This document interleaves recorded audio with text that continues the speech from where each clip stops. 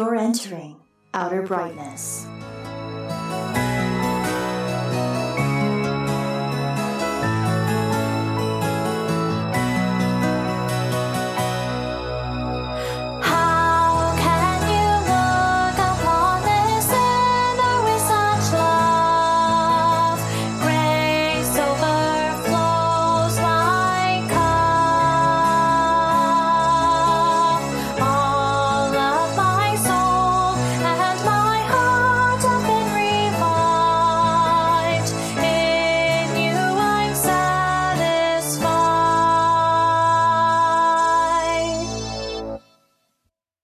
Hey Fireflies, Paul here. Brianna and Matthew have the week off. So today, Michael and I are joined by a special guest. We're super excited to bring you a conversation with Micah Wilder of the Adams Road Ministry. I was first made aware of Adams Road a decade ago when a friend of mine, Jackie Davidson, linked me to a YouTube video of Micah talking about the beginning of Adams Road. I was less than a year out from the decision that Angela and I had made to leave the LDS Church as a family and to seek Jesus. I watched Micah's video on YouTube late one night and then binged through the Life on Adams Road documentary. Later, when we were launching our podcast, I reached out to Micah to ask if Adams Road would be willing to let us use their song, The Cross, as our outro music. And he was so very gracious and gave us permission to use any Adams Road music. So for the past year, our listeners have heard Adams Road at the end of each of our episodes. Again, we're thrilled to have you, Micah. Welcome to Outer Brightness. Thank you, Paul. Thank you. It's an honor to be here. Awesome. So I think maybe let's do some quick introductions for Micah's benefit. Michael, I don't know if you want to go first and then I'll go. Yeah. So I've been out of Mormonism for 5 years.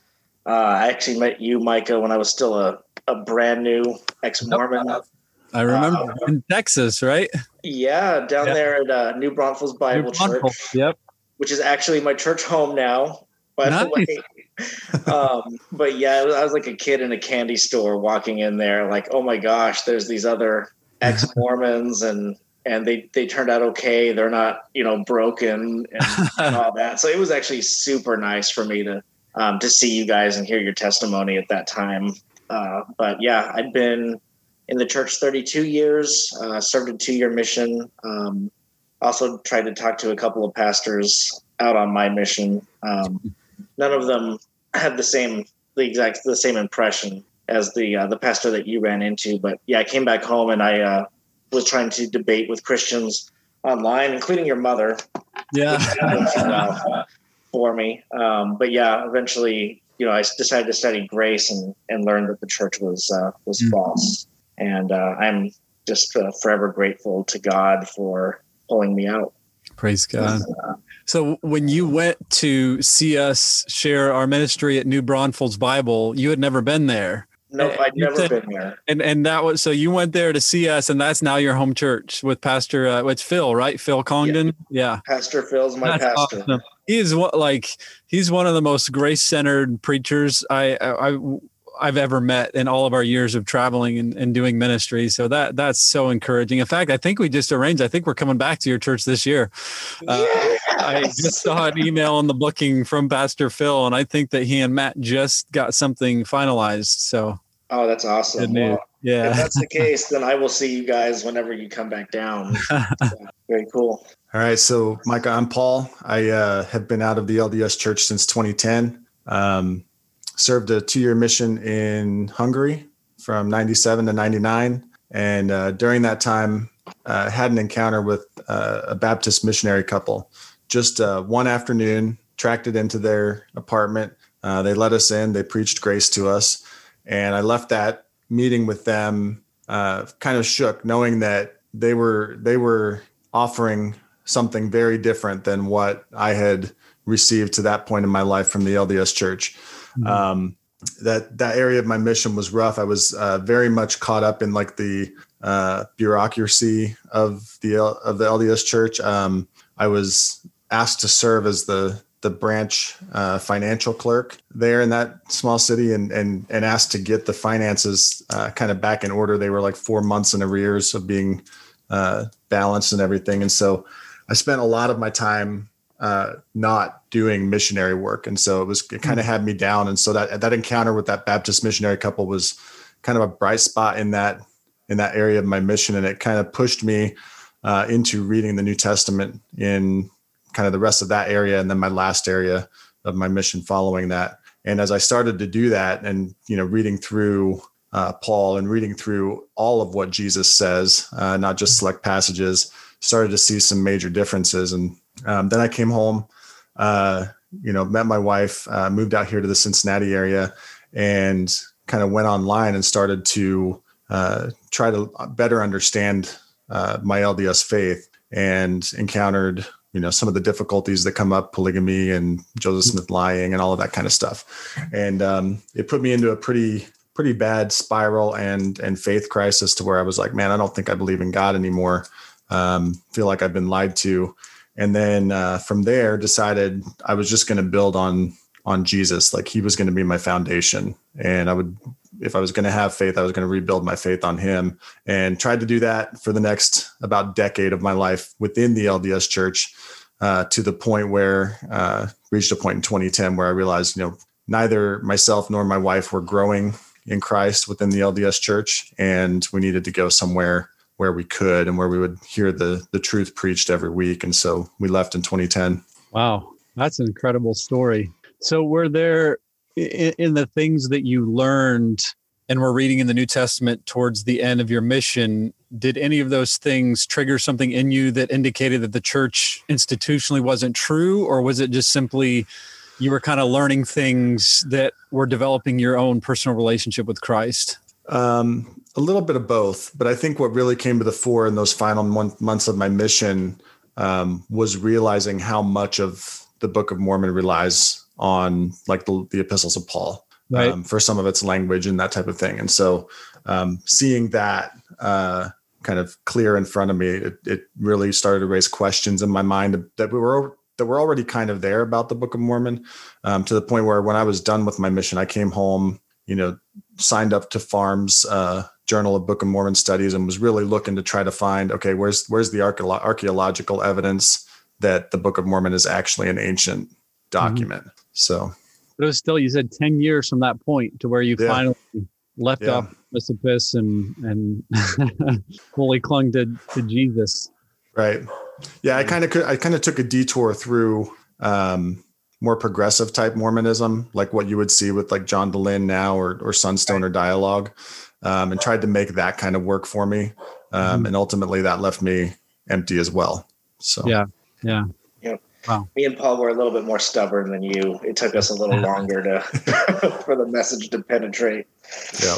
I think, I say that I think I was too stubborn, and God had to throw me off of a cliff. That's kind of how I see it. He didn't even give me the opportunity to take that detour. He just pushed me off the cliff and forced me to trust him. But I appreciate both your testimonies, and Michael, I've known your story for a while, and I even remember listening to you and my mother have that radio interview. I think that was based out of like London or something, right? It was in England. Yeah, it was. Several years ago. And it's just amazing how the Lord works. And obviously he's lit a fire under you for ministry and the stuff you do online and everything else in your own book now. It's just, I really love you, brother, and appreciate your testimony. So I'm encouraged to, I do a lot of interviews and other things, but doing it with people who are former Latter-day Saint, now Christians, is, to me, it's a special opportunity to be able to connect with brothers in Christ who, have walked that same path. It doesn't really matter the detours we took along the way. Ultimately we were, bound in legalism, and now we're set free in Christ. And so we really have the same story, and it's just a matter of, praising God because of it. So, Micah, most of our listeners are probably familiar with your story, but for those who may not be, and without giving away too much from your soon-to-be published memoir, can you briefly tell us how God led you from Mormon to Jesus? Yeah. So I was born and raised in a very devout Mormon home, actually in the Midwest in the state of Indiana. And then my freshman year of high school, my family moved to Utah, and my mother became a professor at BYU. And so naturally we became very entrenched in the culture of Mormonism. And so I went on a mission at 19, and I was sent to Orlando, Florida. And I was just a very devout, very passionate, zealous young Mormon missionary, and went out trying to make converts. And I believed with all my heart that the LDS Church was everything that it claimed to be. I had what I thought was an unshakable testimony in each of the 5 principal pillars of Mormonism. And I took that testimony to the doorsteps of a Baptist church where I attempted to convert a Baptist pastor, sincerely believing that he didn't have the fullness of the gospel as I believed that the church was offering me. And so I sat down with this pastor. His name was Alan Benson, shared our belief system with him. And his response to me was something unique and something life-changing. And it was simply to read the Bible like a child. And he shared the gospel with me in a way that I had never before heard.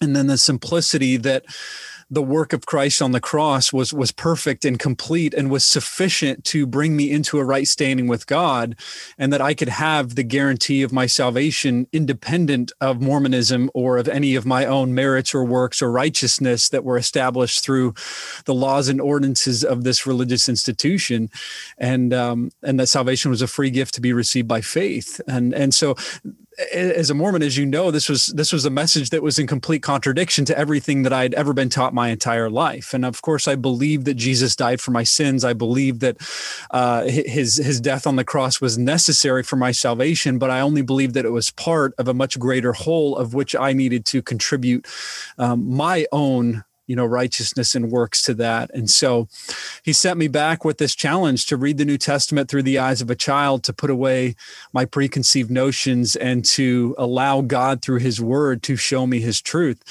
And so I spent the rest of my mission throughout the state of Florida reading the New Testament daily. And in total, in about 20 months' time, I read the New Testament 12 times from cover to cover. And that's what God used to transform my life. And I wish I could say, well, I just had one great epiphany and everything made sense. But it was, as you probably know, it was a very slow transformation process for me of God using, his word to begin to wash my eyes and wash the blindness away and reveal to me the immeasurable riches of his grace and kindness in Christ Jesus, and show me that Jesus was the only thing that could bring me satisfaction with God and could reconcile me to God. And I didn't need all of these other man-made elements of this religious system to be saved and to be forgiven, but that I could have the assurance of my eternal life through the work of Christ. And so I ended up getting saved toward the very end of my Mormon mission. I had about 3 weeks left. And of course, that brought a lot of very interesting storylines into my life, and I'll kind of save some of that. But suffice it to say, Christ rescued me. He brought me salvation, and I was born again through the living and abiding Word of God. And I praise God for saving a wretch like me. And as much as I fought the things that He was teaching me through His Word, that He never let go of me, and He loved me with an unconditional love. That even when I was His enemy, He sent Christ to die for me, and that was the manifestation of His love was Christ's death for me on the cross. And so God began to do an amazing work in the lives of my friends and family members and other people that eventually came to faith as well. Praise God. You know what amazes me about your story, because us guys here at Outer Brightness, we had it really easy because we came to faith after our missions, and we were away from our families and everything. And just thinking about you being born again as an LDS missionary, when you've got the most amount of scrutiny and the most pressure from family, what was it like being born again during that time? And was there a conflict between still being an LDS missionary and knowing the truth at that point? Oh, absolutely. And I think that the challenging thing for me was that I didn't really know how far I had come until I looked back at where I began. So it wasn't like, as I was learning things, reading the New Testament, I automatically began to question the church or the fundamental teachings of the church. It was just more of a development of my own personal relationship with God through Christ, and a recognition of how deep His love was for me. And it wasn't really until the very end, actually through reading the book of Hebrews, that I came to realize that there was a dissonance there. And that dissonance was that Christ came and He fulfilled the elements of the old law that no longer have any bearing on our righteous standing before God. And once I realized that the priesthood and the prophets and the role of the high priest and and the temples and all of these elements that were specific to pointing and foreshadowing the coming of Christ, that once he fulfilled that, there was no longer any need for them. And that's really when the light bulb came on. And I realized, okay, now I've got 3 weeks left on my mission. I'm the most zealous Mormon missionary that perhaps has ever existed. And now I know with a certainty that the church itself is not true. And that was really a challenging position to be in, because I knew that I could no longer serve two masters, and I knew that I could no longer continue. And in fact, I remember just kind of very fervently praying to God and asking him, what do I do now? Like, how do I come forward to my leadership, my friends, my family about this change that you've made in my life? And his response and his answer to that prayer was for me to share what he had done in my life in my final departing testimony. And that was kind of the domino that started to knock everything over at that point. And, but I praise God that he gave me the strength, to be able to witness of my faith, even when I was in that situation of being, such a faithful Mormon missionary. Right. So you were the first of the Wilders to be born again. Tell me about your family's response when they learned what happened to you on your mission. Yeah. So I think that the good thing is that God had been preparing their hearts, I think even long before my mission, but even throughout my mission, because as I was undergoing this transformation, I was kind of sharing tidbits with them through my weekly emails. And although it wasn't necessarily direct, it was certainly kind of a foreshadow of what God was doing in my heart and where my life was leading. And my dad now talks about like how when he was reading my missionary letters, he kept telling my mom, this sounds like Paul the Apostle, because even my language was changing to be more Christ-centered, more New Testament-centered, and more grace-centered. And so I think he was kind of preparing them, but the point of actually getting to the point of the end of my mission where I was sent home and my mission concluded early, I think that was a shock to my parents. It was a shock to my siblings. My younger sister and one of my older brothers, they were very open to my challenge to read the New Testament. They really didn't put any judgment or condemnation on me. I think they knew that God had done something marvelous in my life, and I think they wanted to know more about what he had done. My parents, I think, were scared, confused, but I think they were also curious, because I had kind of been their, esteemed Mormon son who had worked so hard to, establish my zeal for Mormonism throughout my life. And so I think that they saw that I had an emphasis on Christ that I had never before had. And I think that really propelled them into investigating more of what God was doing in my life, which eventually led them to the New Testament and ultimately to salvation. Yeah, no, I love that, especially how you said that God was preparing their hearts, because I think it's one thing that ex-Mormons, especially when we're newly out, we worry so much about how is our family going to react to this, and am I going to be able to maintain that relationship? And ultimately, how am I going to help them see that they're not in the true church? So I'd like to hear kind of your experience about, like, what did you learn about interacting with and responding with LDS families? Like, is there anything in particular that we can do that you would recommend? Certainly. For one of the mistakes that we see a lot when people are engaging LDS friends and family members is that they're too blunt when they're dealing with certain aspects of Mormonism and putting ourselves back in our own shoes, right? When we were faithful members of the LDS Church, I think there's certain subjects that are very sensitive to Mormons. The character of Joseph Smith, certain historical things, the temple, things that are easy for them to be offended by and therefore put up a wall. And so when we're dealing with or encouraging people dealing with Latter-day Saints, we always try to keep the focus emphasized on the gospel, on the word of God, and on the grace of God. And I think that it helps have a better dialogue with people rather than putting them in situations where they're immediately going to put up barriers. And I think that the other thing that is important for all Christians and for transitioning, ex-Mormons to understand is ultimately you have to find your identity in Christ. And ultimately you have to be willing to lose the things and the people that you love in order to follow Jesus of Nazareth. And I got to that point as a Mormon missionary. I knew that if I was forthright about everything that God had done in my life, it was going to change my relationships. It was going to change my future. It was going to change the very fabric of the things that I loved and the person that I was. And that's such a crucial part of discipleship, is taking up our cross and following Jesus and losing our life so that we can find it. And so I want to encourage, if there's people that are going through that process, we have to understand that Christ has to be the sufficiency of our every need. And if that means losing relationships to follow Jesus, then so be it. But we need to lose relationships because we're lovingly, right, and boldly proclaiming the gospel, not because we're deliberately offending people by creating situations that cause them to be needlessly offended. Yeah, thank you for that. A couple of things that you said really resonated with me. One is reading the book of Hebrews. We've had conversations on Outer Brightness about how that book especially has impacted all three of us. And, the other was just, thinking about what you said about, we have to be willing to give up everything. The words of Paul the Apostle that show up in your Song of the Cross are just so powerful. Those words have become kind of a rallying cry for me, after I left the LDS Church, because you're right. As Latter-day Saints, if we leave, we do have to be willing to give up everything, including relationships with family, because that may be the result. But ultimately, we hope that we respond in love. And I think you gave some good advice there as well. So thank you for that. So let's talk a little bit about your book. What was it like to revisit your journey in the form of writing, and did God teach you anything new through that process?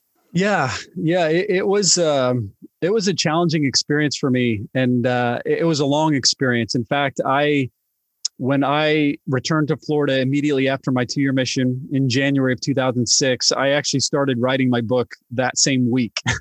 I felt very compelled by the Holy Spirit to begin to write my story and to communicate what God had done. And even the conversations and things that had happened with my mission president and others, that had I not immediately written those things down, I probably would have forgotten them over time. So it's pretty amazing how meticulous I was about journal keeping and other things. And so I began that process, and I worked on it on and off for 15 years. And every time that I went back to it, God was continually teaching me things, even about my own story, that I didn't understand. And as we're continuing to grow in the knowledge and grace of Christ, right, as we continue to go through that process of sanctification as Christians, I was going through that personally. Therefore, my ability to convey my story also grew and matured, and allowed me to see things in a way that I didn't fully understand, at the time. And so I think that the way that God had me write it and the way that it worked out, maybe some of my own foolishness and my own procrastination that sometimes expanded several years, ended up being to the benefit, I think, of this whole experience. And but I'm really happy with the way that it turned out. And it's actually unique in the sense that it's not really like a lifelong memoir, and it's not really about me. It's not about people getting to know me as a human being or my likes or dislikes. It's about a Mormon missionary that comes to know Jesus. And it really only encompasses the 2 years of my Mormon mission from the very beginning to the day that I leave. And so that is the story. And it's about how the gospel transformed the life of a young Pharisee. All right. That's awesome. That's super exciting. When is the book going to be released, and how can our listeners get a copy of that? So the book officially comes out on June 2nd, 2021, and they can get it anywhere books are sold, on Amazon, christianbook.com, or anywhere else. All right. So now we continue the conversation for the podcast. Leaving the LDS Church can be painful. Micah, can you talk a little bit about how that pain manifested in your journey? Yeah. I think that the most challenging and painful aspect of it for me was when I was reading the book of Hebrews, and I read, I think it was beginning in chapter 7. And I think in the LDS quad, they have the chapter titles, and it says Melchizedek Priesthood Explained, or something like that. And for some reason that caught my eye. And so I read chapter 7, I read chapter 8, I read chapter 9, I read chapter 10, and something happened, like something clicked in my mind and my heart and my eyes, and the Spirit just took away the blindness, right? Removed that veil to where I was able to see the fulfillment of Christ, right? The sufficiency of Christ. That's the element that the writer of Hebrews is so desperately trying to convey, is the sufficiency of Christ and the supremacy of Christ. And when I came to realize that, I realized that the core elements that I had put so much of my heart and life into in Mormonism were false, right? They were a false foundation. And in fact, I had been a full-time temple worker before I went on my 2-year mission. I ended up getting receiving my endowments a couple months before I was to leave on my mission. And I spent 6 weeks working full time as a veil worker in the temple. And the amount of time and energy and effort that I was pouring into believing that this was the place where I could connect with God.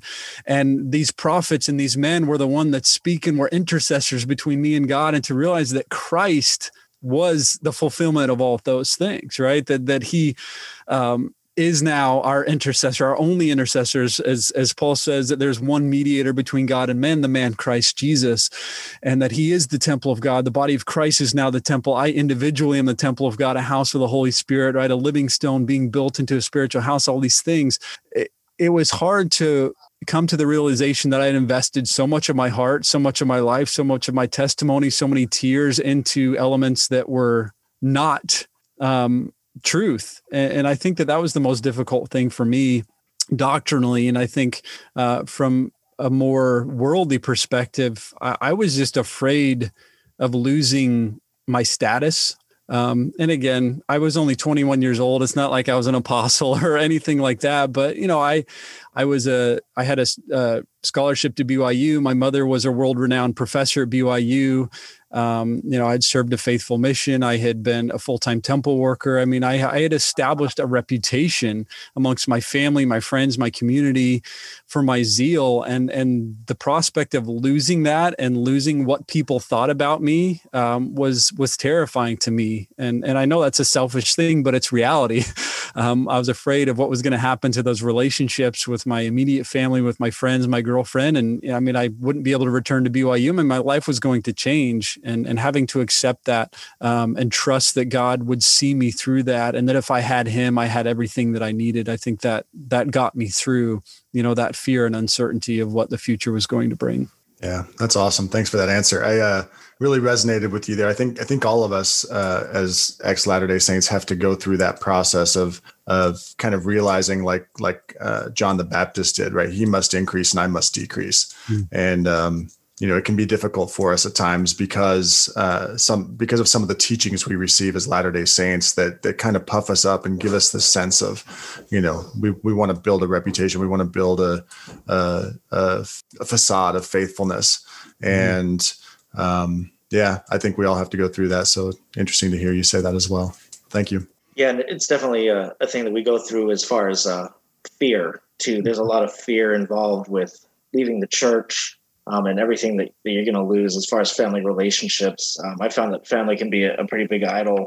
I was going to ask you, Micah, throughout your journey, have you ever had periods of doubt or second guessing yourself? And if so, how did God pull you through that? That's a good question. Honestly, no. In particular, as it relates to leaving Mormonism, I had such a profound and tangible and life-changing experience as a missionary through the Word of God.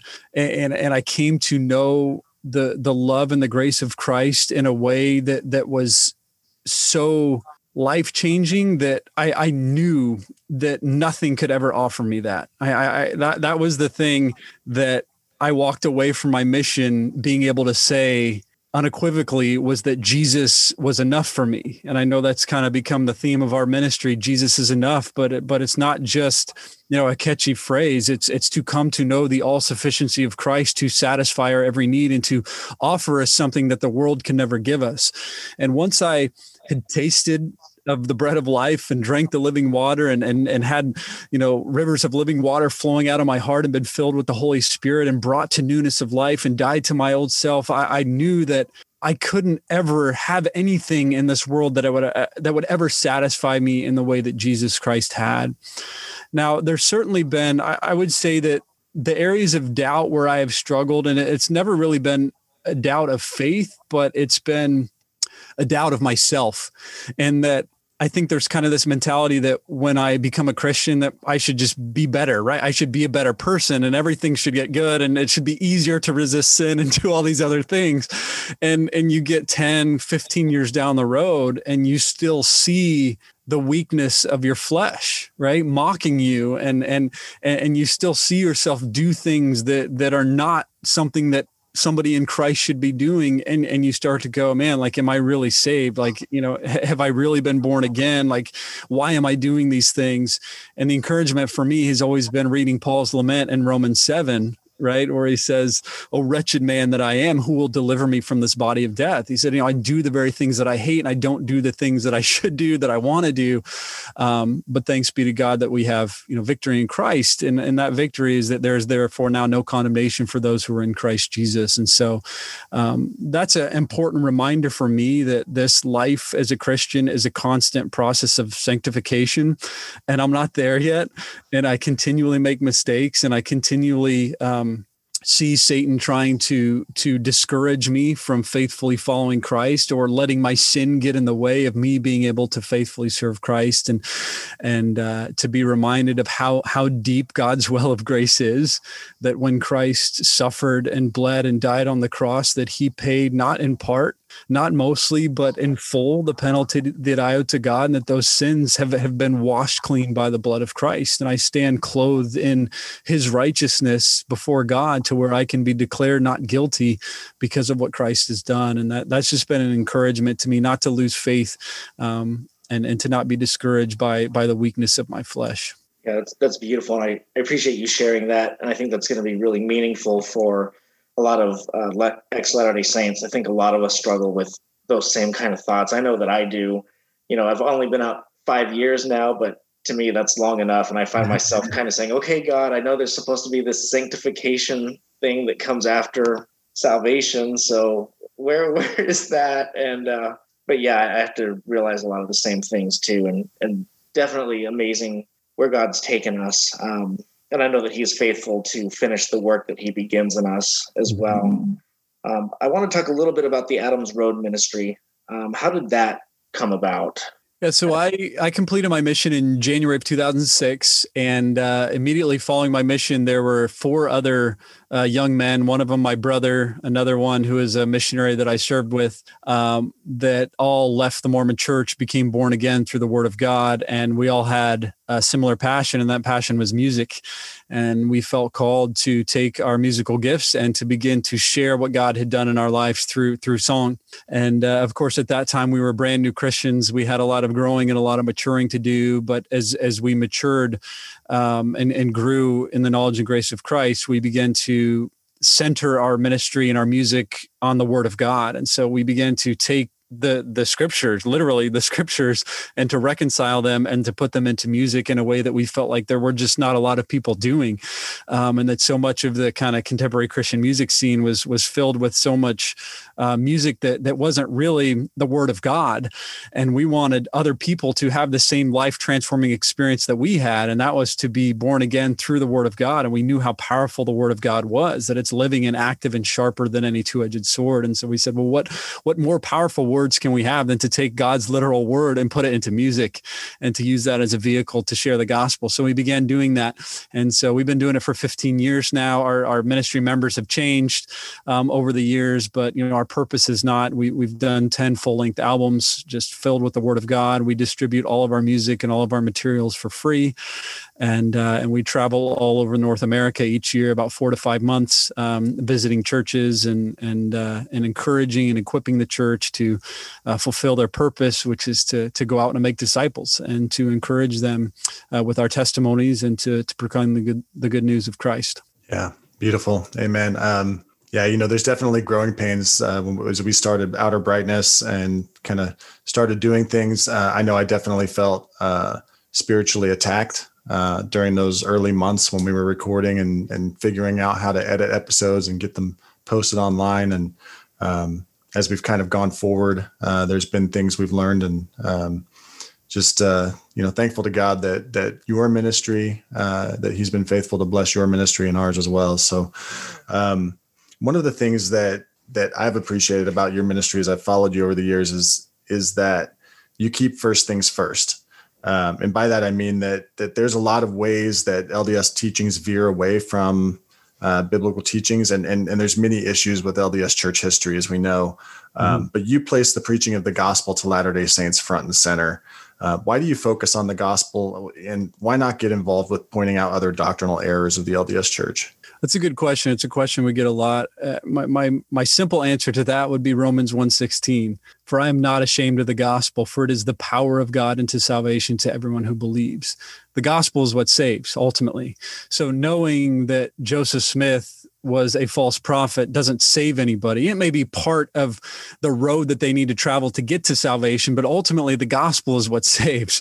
That is what people need to hear in order to have eternal life. And so our goal, our purpose, right, our mission as any Christian's mission should be, is the fulfillment of the Great Commission, right? Is the proclamation of the good news of Christ, to go out to all creation and to proclaim the good news. And so we emphasize the Word of God, and we emphasize the gospel of Christ, because that's what transformed us. And it's not to downplay what many ministries do, which is, God uses all sorts of means to bring people out of darkness and into his marvelous light. But ultimately, coming out of Mormonism is not the goal.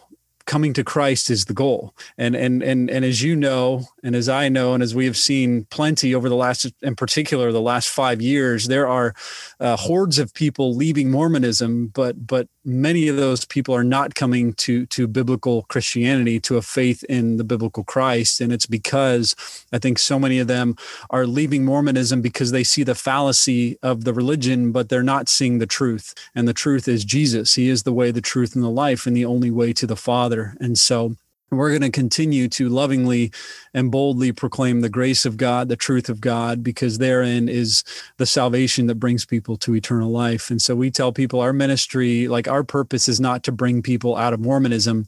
Our ministry is to bring people to a saving relationship with Christ. And I can tell you with a certainty that when people come to a true saving relationship with Christ and they're born again, they will leave the Mormon church. As you know, as Michael knows, you can try to stay in it as long as you want. My parents tried to do that. But eventually you come to realize that you can't serve two masters, that knowing grace removes you from legalism, and eventually that'll draw you out of the Mormon church. And so that's been our emphasis and will continue to be so.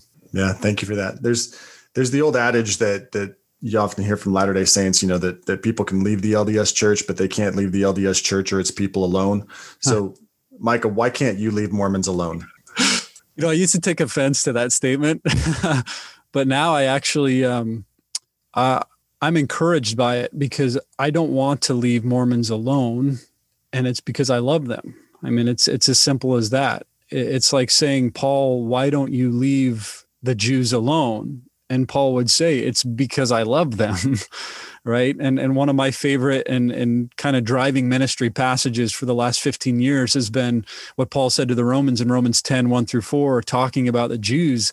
And he says, my heart's desire for them is that they may be saved, for I bear them witness that they have a zeal for God, but not according to knowledge, for being ignorant of the righteousness that comes from God and seeking to establish their own.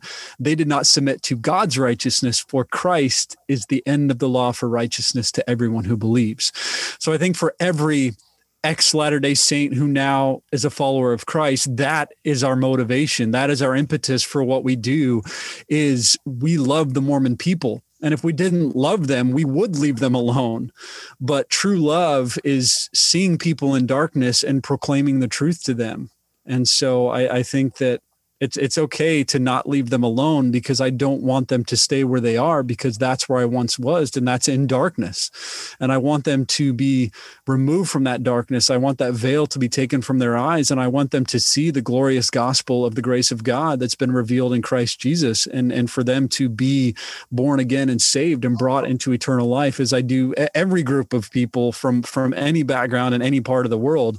But I obviously have a particular heart for the Mormon people because I was once there. Yeah, and I'm just so thankful to God too for all the people in all of our lives that made a difference, that didn't just take that mindset of I'm just going to leave him alone. The pastor that you tried to convert didn't just say, well, he looks like he's in a bad mood now, I'm just going to let him leave, but actually came back and gave you that challenge to read the Bible with the eyes of a child. And, I don't look back at any of these people and disparage them and say, why couldn't they have just left me alone? I say, thank you, God. Thank you, Jesus, for sending these people relentlessly after me. I think that's one of the biggest mistakes that we see Christians make is they see Mormons or the Mormon missionaries walking down the street and they don't bother sharing the gospel with them because they've already predetermined in their mind that they're not going to receive it or accept it, or that God can't save somebody like that.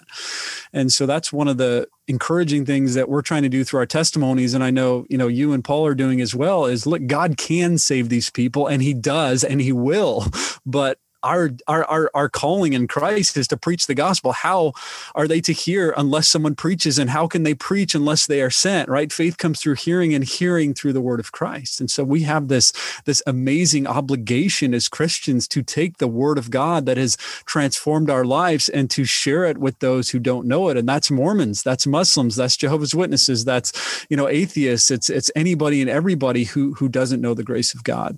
Yep, absolutely. All right. So one final question for you.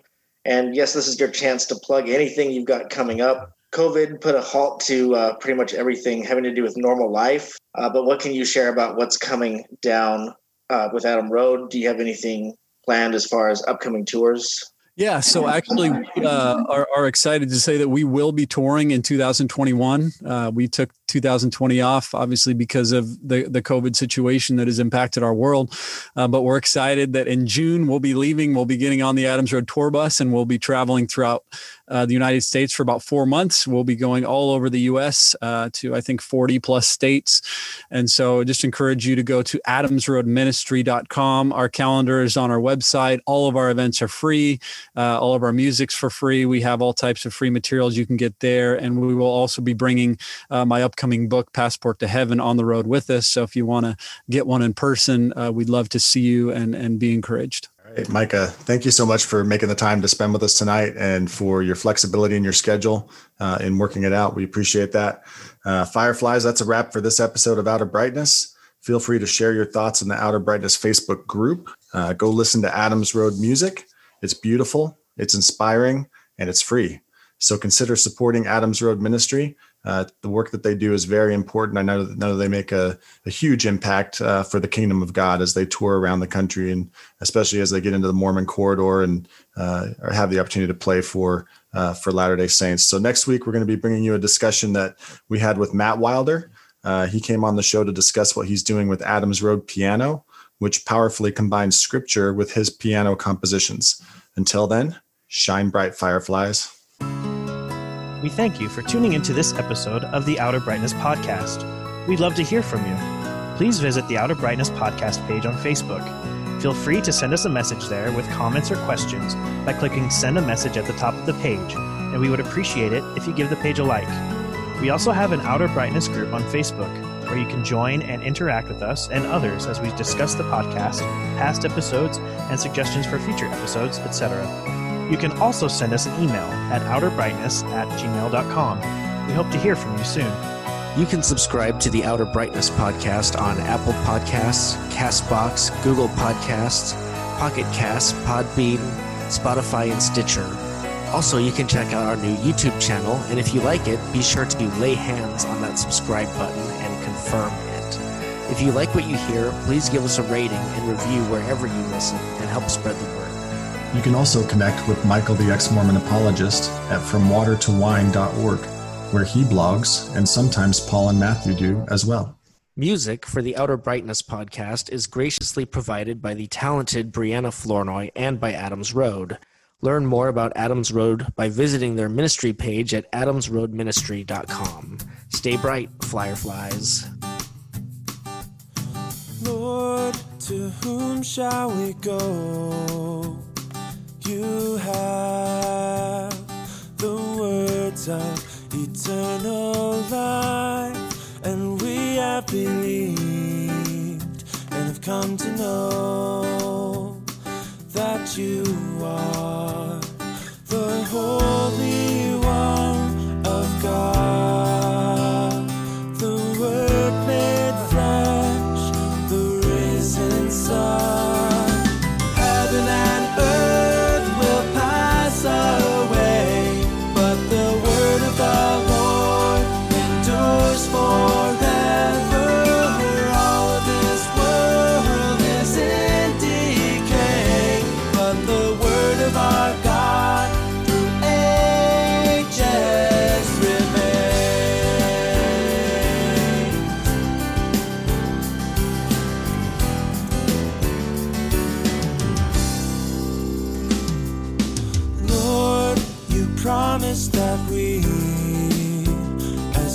your church would remain upon this rock, and the gates of hell will not prevail against us, 'cause you have power to keep your word unspoiled in purity.